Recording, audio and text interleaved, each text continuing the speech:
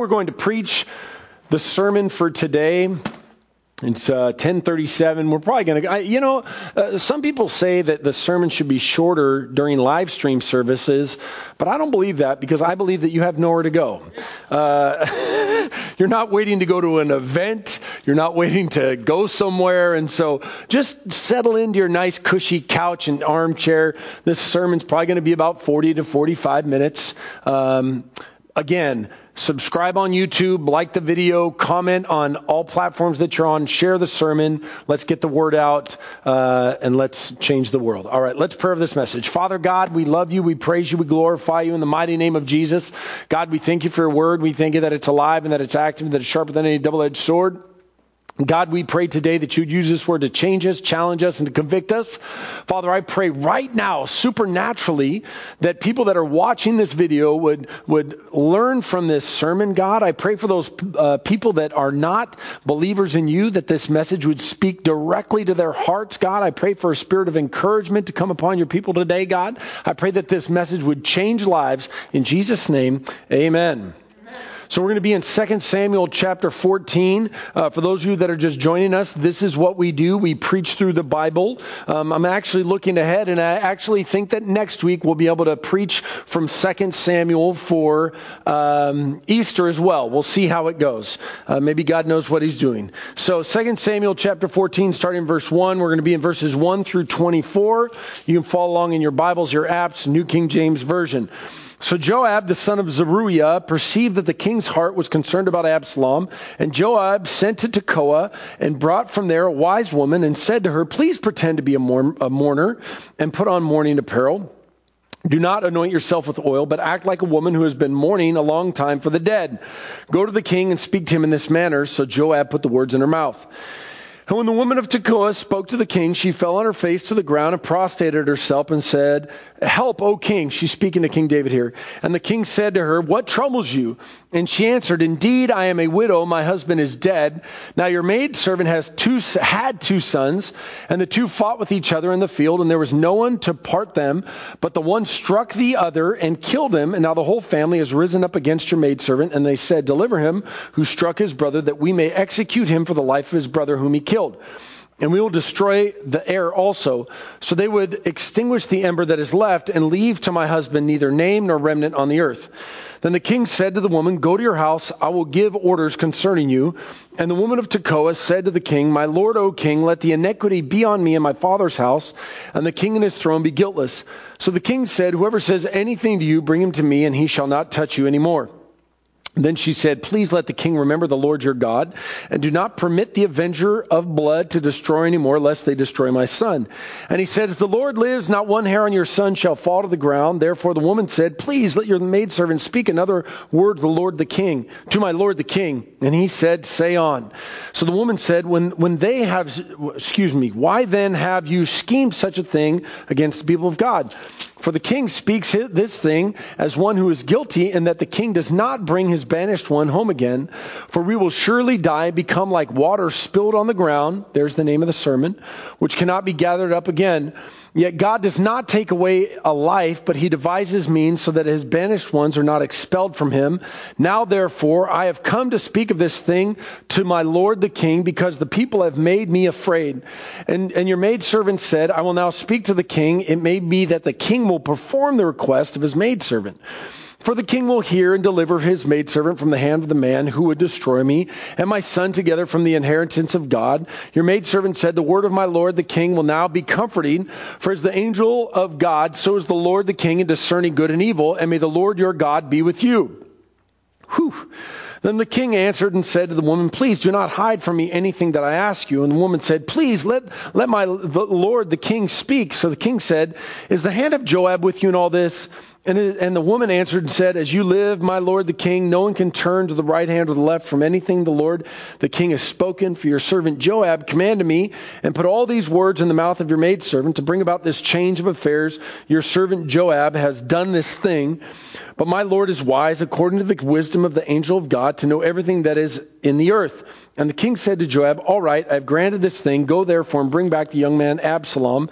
Then Joab fell to the ground on his face and bowed himself and thanked the king. And Joab said Today your servant knows that I have found favor in sight of my lord the king, my lord, O king, and that the king has fulfilled the request of his servant. So Joab arose and went to Geshur and brought Absalom to Jerusalem. And the king said, let him return to his own house, but do not let him see my face. So Absalom returned to his own house, but did not see the king's face. Whew. Some of you might be asking and saying, why does he read such a large portion of Scripture? Well, if we're going to preach Scripture, I think we should read Scripture. And I think it's important to establish that we as people of God read Scripture publicly, and then we preach from it. We're not going to always preach line by line. We're going to preach thought by thought. And so I think it's good to see the whole entire Scripture. Now, this is an interesting part of Scripture, and it always has to do with context. And that's why it's so important that you continually stay up to date on the sermons so that you remember the context of what we talked about last week. Last week we talked about Absalom and how Absalom had killed his brother Amnon. And so that is why now this is following up. And so you've got David, you've got the woman of Tekoa, you've got Joab, and you've got Absalom. And so what happens is that Joab sees that the king is upset because he's separated from his son Absalom. And so he devises this plan, and he goes to this woman from Tekoa and says, why don't you go and you tell him this, pretend that you're sad because your own son has died, but make this story kind of seem like it's the same story of what happened to David, and let's see if he picks up what you're talking about so that David will let Absalom come back and be with David. And so this woman listens to Joab, and so she goes and she pretends, hey, I'm in mourning, my two sons got in a fight, and one of them killed the other one, and so now the other one is in danger of his life. And it's the exact same story what's happening with David and Absalom, but David doesn't really pick up on it. And so David says to the woman of Tekoa, like, hey, don't worry about it. I'm going to take care of you. And so she kind of says, hey, can I talk to you for a minute? I was kind of lying. That's not the truth. The truth is this story's about you. And you are holding your son in contempt, and you're not allowing him to come back based on what he did to your son Amnon.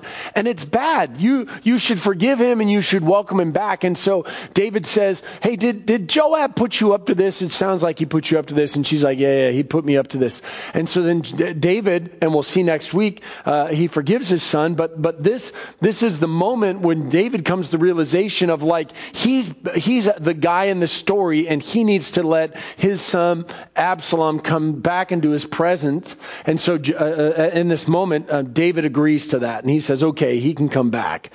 Now, this is a great story because Joab and the woman from Tekoa worked together to bring reconciliation between David and Absalom. They look at the situation. They say David as the father, Absalom as the son. There's a division between the two of them, and they need to be brought together. What can we do to bring these two together? Now, there's one verse in the middle of this story that we're only going to focus on today, and it is a verse about reconciliation that shows so much about the nature and character of God.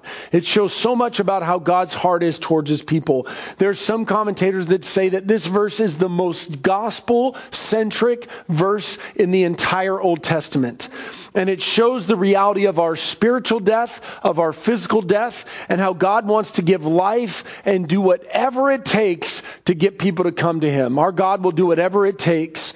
There's a verse that we're going to kind of throw together with this. It's in 2 Peter 3:9. It says, the Lord is not slack concerning his promise. Reality that they get to live forever. This idea that medicine will save me, or a doctor will save me, or some pill, or anything else, or even that I can live in such a way with my health or anything that I'm going to be able to live a really long life. And the reality of it all is that none of us know when we're going to be sent home at all. You could have your gloves and mask on in your car driving and still get in a car wreck. You could still go to bed tonight and still die from something else. Death is still inevitable for every single one of us.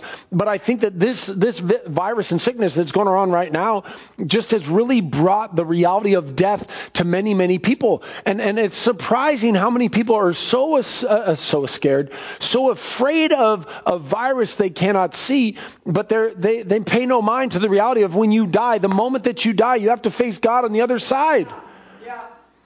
Death is real. And then this COVID is staring death and a loss of control to many of you. Many of you. We want to be like David and have a reality in Psalm 39:13. He said, remove your gaze from me that I may regain strength before I go away and I am no more. A reality of death. The Bible declares in Hebrews 9:27, and it is appointed for men to die once, but after this, the judgment. And water only has usefulness when it's in a vessel. Once it's spilled, it's lost its value. The water metaphor is a life metaphor. You only get one life, so use it well. Use it well. And again, I'm trying to get as much mileage as I can out of this whole quarantine thing. It's one of the things that's so unnerving about being in quarantine is we feel like we're wasting our lives. We're not able to do what we want to do. And you, even the most introverted person, you're probably realizing what a gift it is to be in relationship with people. What a gift it is to have your freedoms. What a gift it is to be able to just go and do what you want to do. But how are you using that life? How are you going to use your life differently once you are free to be able to go and do what you want to do? See, we all are going to die a physical death, and we all have died a spiritual death as well. Romans 5:12, therefore, just as through one man, sin entered the world, and death through sin, and thus death spread to all men because all sinned. See, the acts of Adam brought spiritual death and physical death to every single one of us. And David has to know this. We're all born into sin because of Adam. Thanks, Adam. Real good job. The woman of Tekoa, and I love this, she is using whatever means necessary to get David to think about his mortality, which will hopefully get him in turn to change the way he is living his life. And then what she's challenging him is to offer forgiveness to somebody who is unworthy. To offer somebody, Absalom had killed Amnon. He's deserving of death. And the woman of Tekoa is saying, do you want David, would you please just offer forgiveness to someone that's just not deserving? What does it mean to you? Many of you that are watching today are Christian people who have faced your own death and aren't worried about it. But to those of you right now that are scrolling by, whether on YouTube or Facebook or any other medium, that are not facing the reality of your death, stop. I don't want you to move. I want you to think for just a moment. You are going to die one day. It could be today. It could be this week. It could be this month. It could be this year. It could be 5 years from now, 50 years from now. I don't know. But you are going to die. You're going to die. And that's a scary thought for many people to have an idea of that you're going to die. I, for one, am not afraid to die. I'm somewhat afraid of how I'm going to die. But I'm not afraid of death. I'm not afraid of facing Jesus. I'm not afraid of my life ending. I'm a little concerned of the means, but the fact of dying doesn't really bother me that much at all. Have you faced the reality of your own death? Are you afraid of death and dying? Do you have no hope? See, if you had Jesus and you had hope, you could declare 1 Corinthians 15:55, "O death, where is your sting? O Hades, where is your victory?" You could declare Romans 14:8, "For if we live to the Lord, and if we die to the Lord. Therefore, whether we live or we die, we are the Lord's." Later in this message, what you're going to hear how God is trying to reconcile himself to you in the same way that the woman of Tekoa is trying to reconcile David to his son Absalom. But right now, I just want you to think about and embrace the reality of your death. It's actually quite freeing to embrace the reality of your death, to just say, you know what, I know I'm going to die one day. I don't know how, but it's a foregone conclusion. Every single one of us dies. Every single one of us. I've said it 1,000 times. 1 out of 1 people die, and 100% of them take nothing with them. Now, many of you know this, and I'll use this as an example. I hate to fly. I absolutely despise getting on a plane. Now, because of what I do for a living, I get invited to go preach places, and sometimes I travel.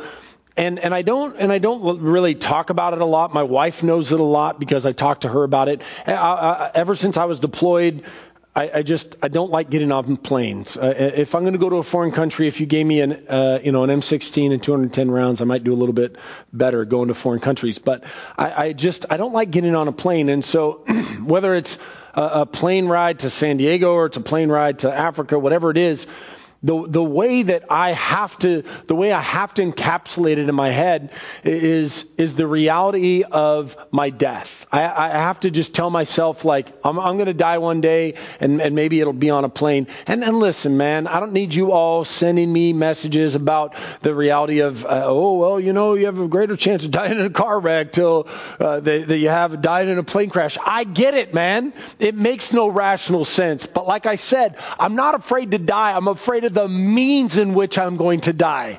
If I'm going to die in a car wreck, it's fine, because it'd be like, oh my gosh, a car, death. What I'm afraid of is the falling out of the sky for 5 minutes for 35,000 feet with everybody going, for like 4 minutes. That's what scares me. It's not dying that scares me. It's listening to a plane full of screams for 3 minutes. That would just be beyond me, okay? If it exploded in the air, I'd be completely fine. But if it just slowly drifted to a slow death with, 500 other screaming people, that's what I don't want to have to deal with. Praise God, 2 plane trips got canceled because of this virus. I was supposed to go to Texas 2 weeks ago, canceled. I was supposed to be in Cali this week, canceled. I'm praising God for it. It's fantastic. Just another time that I don't have to get on a plane. It's fantastic. So what do we do to embrace death, man? We don't give ourselves over to too much sorrow. Don't give yourself over to too much sorrow. It's just not worth it. 2 Samuel 12:23, but now he is dead. Why should I fast? Can I bring him back again? I shall go to him, but he shall not return to me. That was back when we were talking about David in chapter 12, when his son died, where he was like, he's dead. It's time to move on. It's okay to have sorrow over death, but there's a point where you have to move on. You have to get to a new place and just say, like, this is life. People are born and then they die. And some people die early and some people die late, but when somebody dies, it's their time. It just is.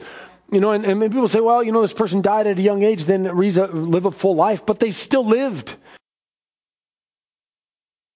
Sin is covered. Blessed is the man to whom the Lord does not impute iniquity, and in whose spirit there is no deceit. David understood the forgiveness of God even before Jesus came, because God offered forgiveness to David. And so David becomes a person that preaches this gospel of forgiveness in the same way that the writer of Romans, Paul, preaches it to us, which we in turn must be preachers of this as well, to say God forgives sin. God forgave David. David should forgive Absalom. God forgave us. We should forgive other people. One of the scariest verses in the Bible, it says Matthew 6:15, but if you do not forgive men their trespasses, neither will your Father forgive your trespasses.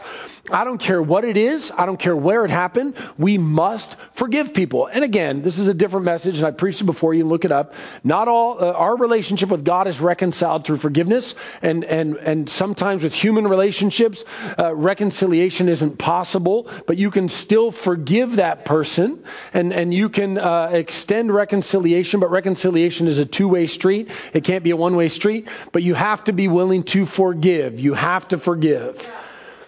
So here's the third and final point is this, and this is an exciting part of it, is that Jesus gives spiritual life and everlasting life.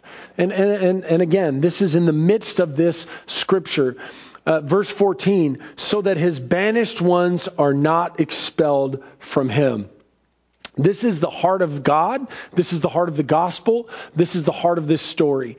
Is the woman of Tekoa goes to David and says, the whole entire point is life is short. So you've got to live your life with an expectation of death. The other part that she says is that God devises means to bring reconciliation, so we should devise means. And then the end says that God's goal in reconciliation and our goal in reconciliation should be that none are banished from him. None are banished from him. God gets no pleasure in sending anybody to hell. He gets no pleasure from that. God doesn't get excited about that. God wants relationship with everyone. And that's why we go back to our original scripture that we opened up with in 2 Peter 3:9. The Lord is not slack concerning his promise, as some count slackness, but is long suffering towards us, not willing that any should perish, but that all should come to repentance. This is why I do not believe in any theology that says God predestines some to hell. I don't believe that at all. I believe that God devises all means means to make it possible for everyone to come to salvation in him. Some people might reject it. Some people might run from it. But God is extending forgiveness to you right now in the name of Jesus. God is extending forgiveness to everybody. But it's your choice whether or not you are going to receive it or not. God does not get any pleasure from people perishing. He wants all to come to repentance. The truth is, if you've been walking with us through 2 Samuel and you read your Bibles, David should have been destroyed many times over. Yeah. At this point in the story, David should have been destroyed already. But God had already showed David mercy so many times. So how could David not show mercy in this time? And here he is, again, God showing him mercy through a woman. Ha! Women used in ministry. A woman bringing the message of God to a king so that he can get his mind right. And then people want to say that God does not use women in the ministry. I don't believe that. I know you don't believe it too, honey. By the way, get on my wife's women's Bible study on Tuesday morning. It's fire. And why? Because God wants people to live for eternity with him. He loves to show mercy and give life. You find this all throughout the Old Testament. Daniel 12:2, and many of those who sleep in the dust of the earth shall awake, some to everlasting life, some to shame and everlasting contempt. God promises everlasting life to those that come to him. He promises that you will not go to Sheol, that you will not go to hell, but you will go and live eternally with Jesus for everlasting life in heaven. And what does it mean to you?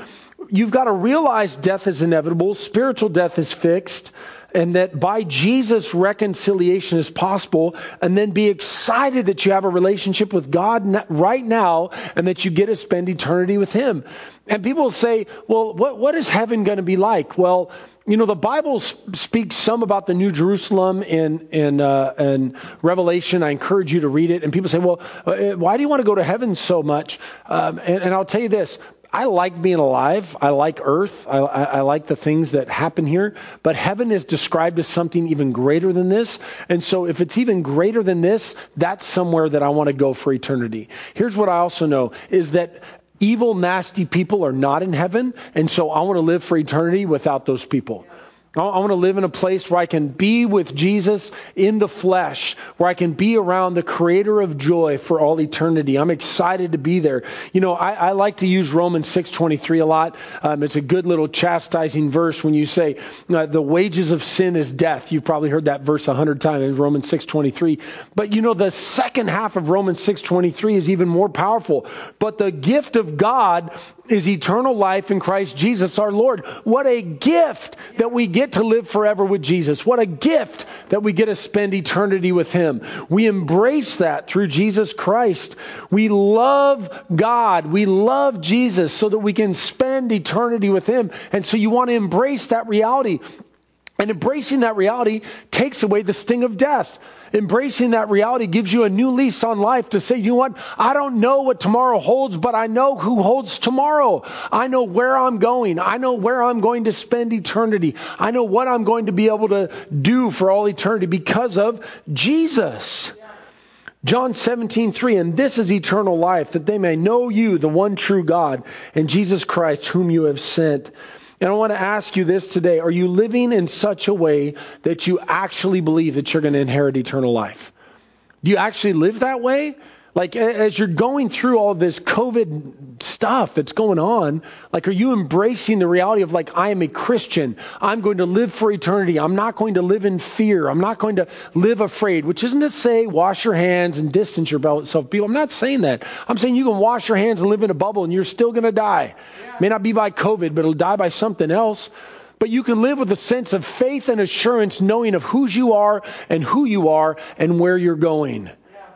Have you put all your eggs into the world's basket, believing that this is the only life that you're going to get?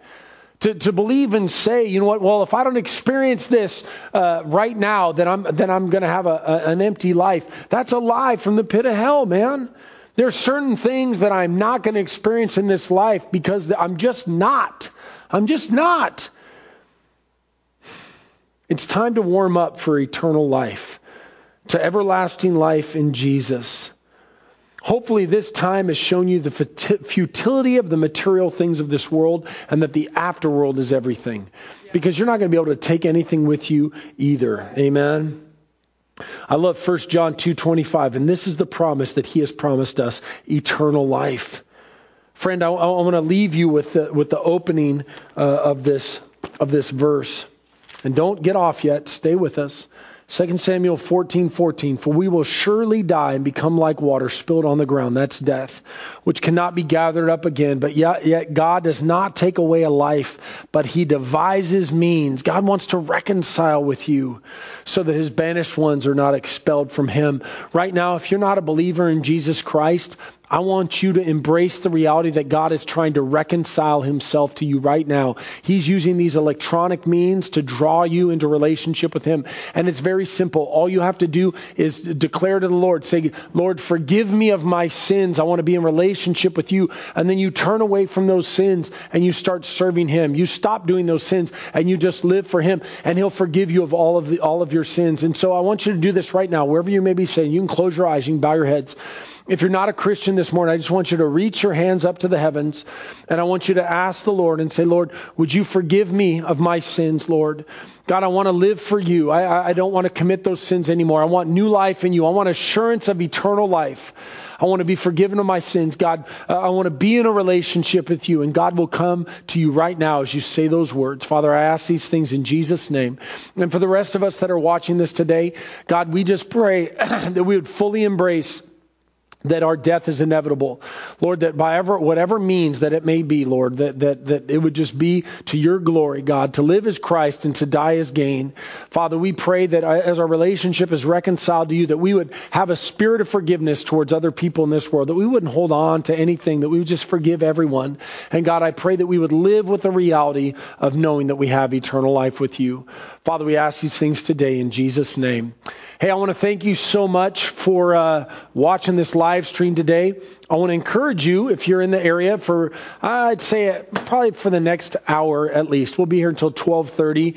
Come down, get a loaf of bread, get a roll of toilet paper. I want to encourage you as well. Like, if you're a member of Faith and Victory, would you please reach out to people this week? Send them a text, send them a message, call them on the phone, man. Just check on people and see how they're doing. The pastors and the deacons are doing everything that they can, but we as a church, we need to reach out to our brothers and sisters in the Lord. If you're watching for the first time today, send us a message on Facebook and let us know that you're watching. Make sure to like, subscribe, share, and treat people well. Come to everything this week online. We love you so much. Thanks for watching. We'll see you later this week. Bye. Thank you for watching the Faith and Victory live stream. If you'd like to learn more about our church, please check us out online at faithandvictory.com.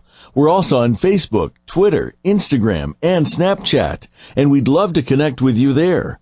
If you'd like to financially support Faith and Victory Church's ministry, please text FAVC to 77977.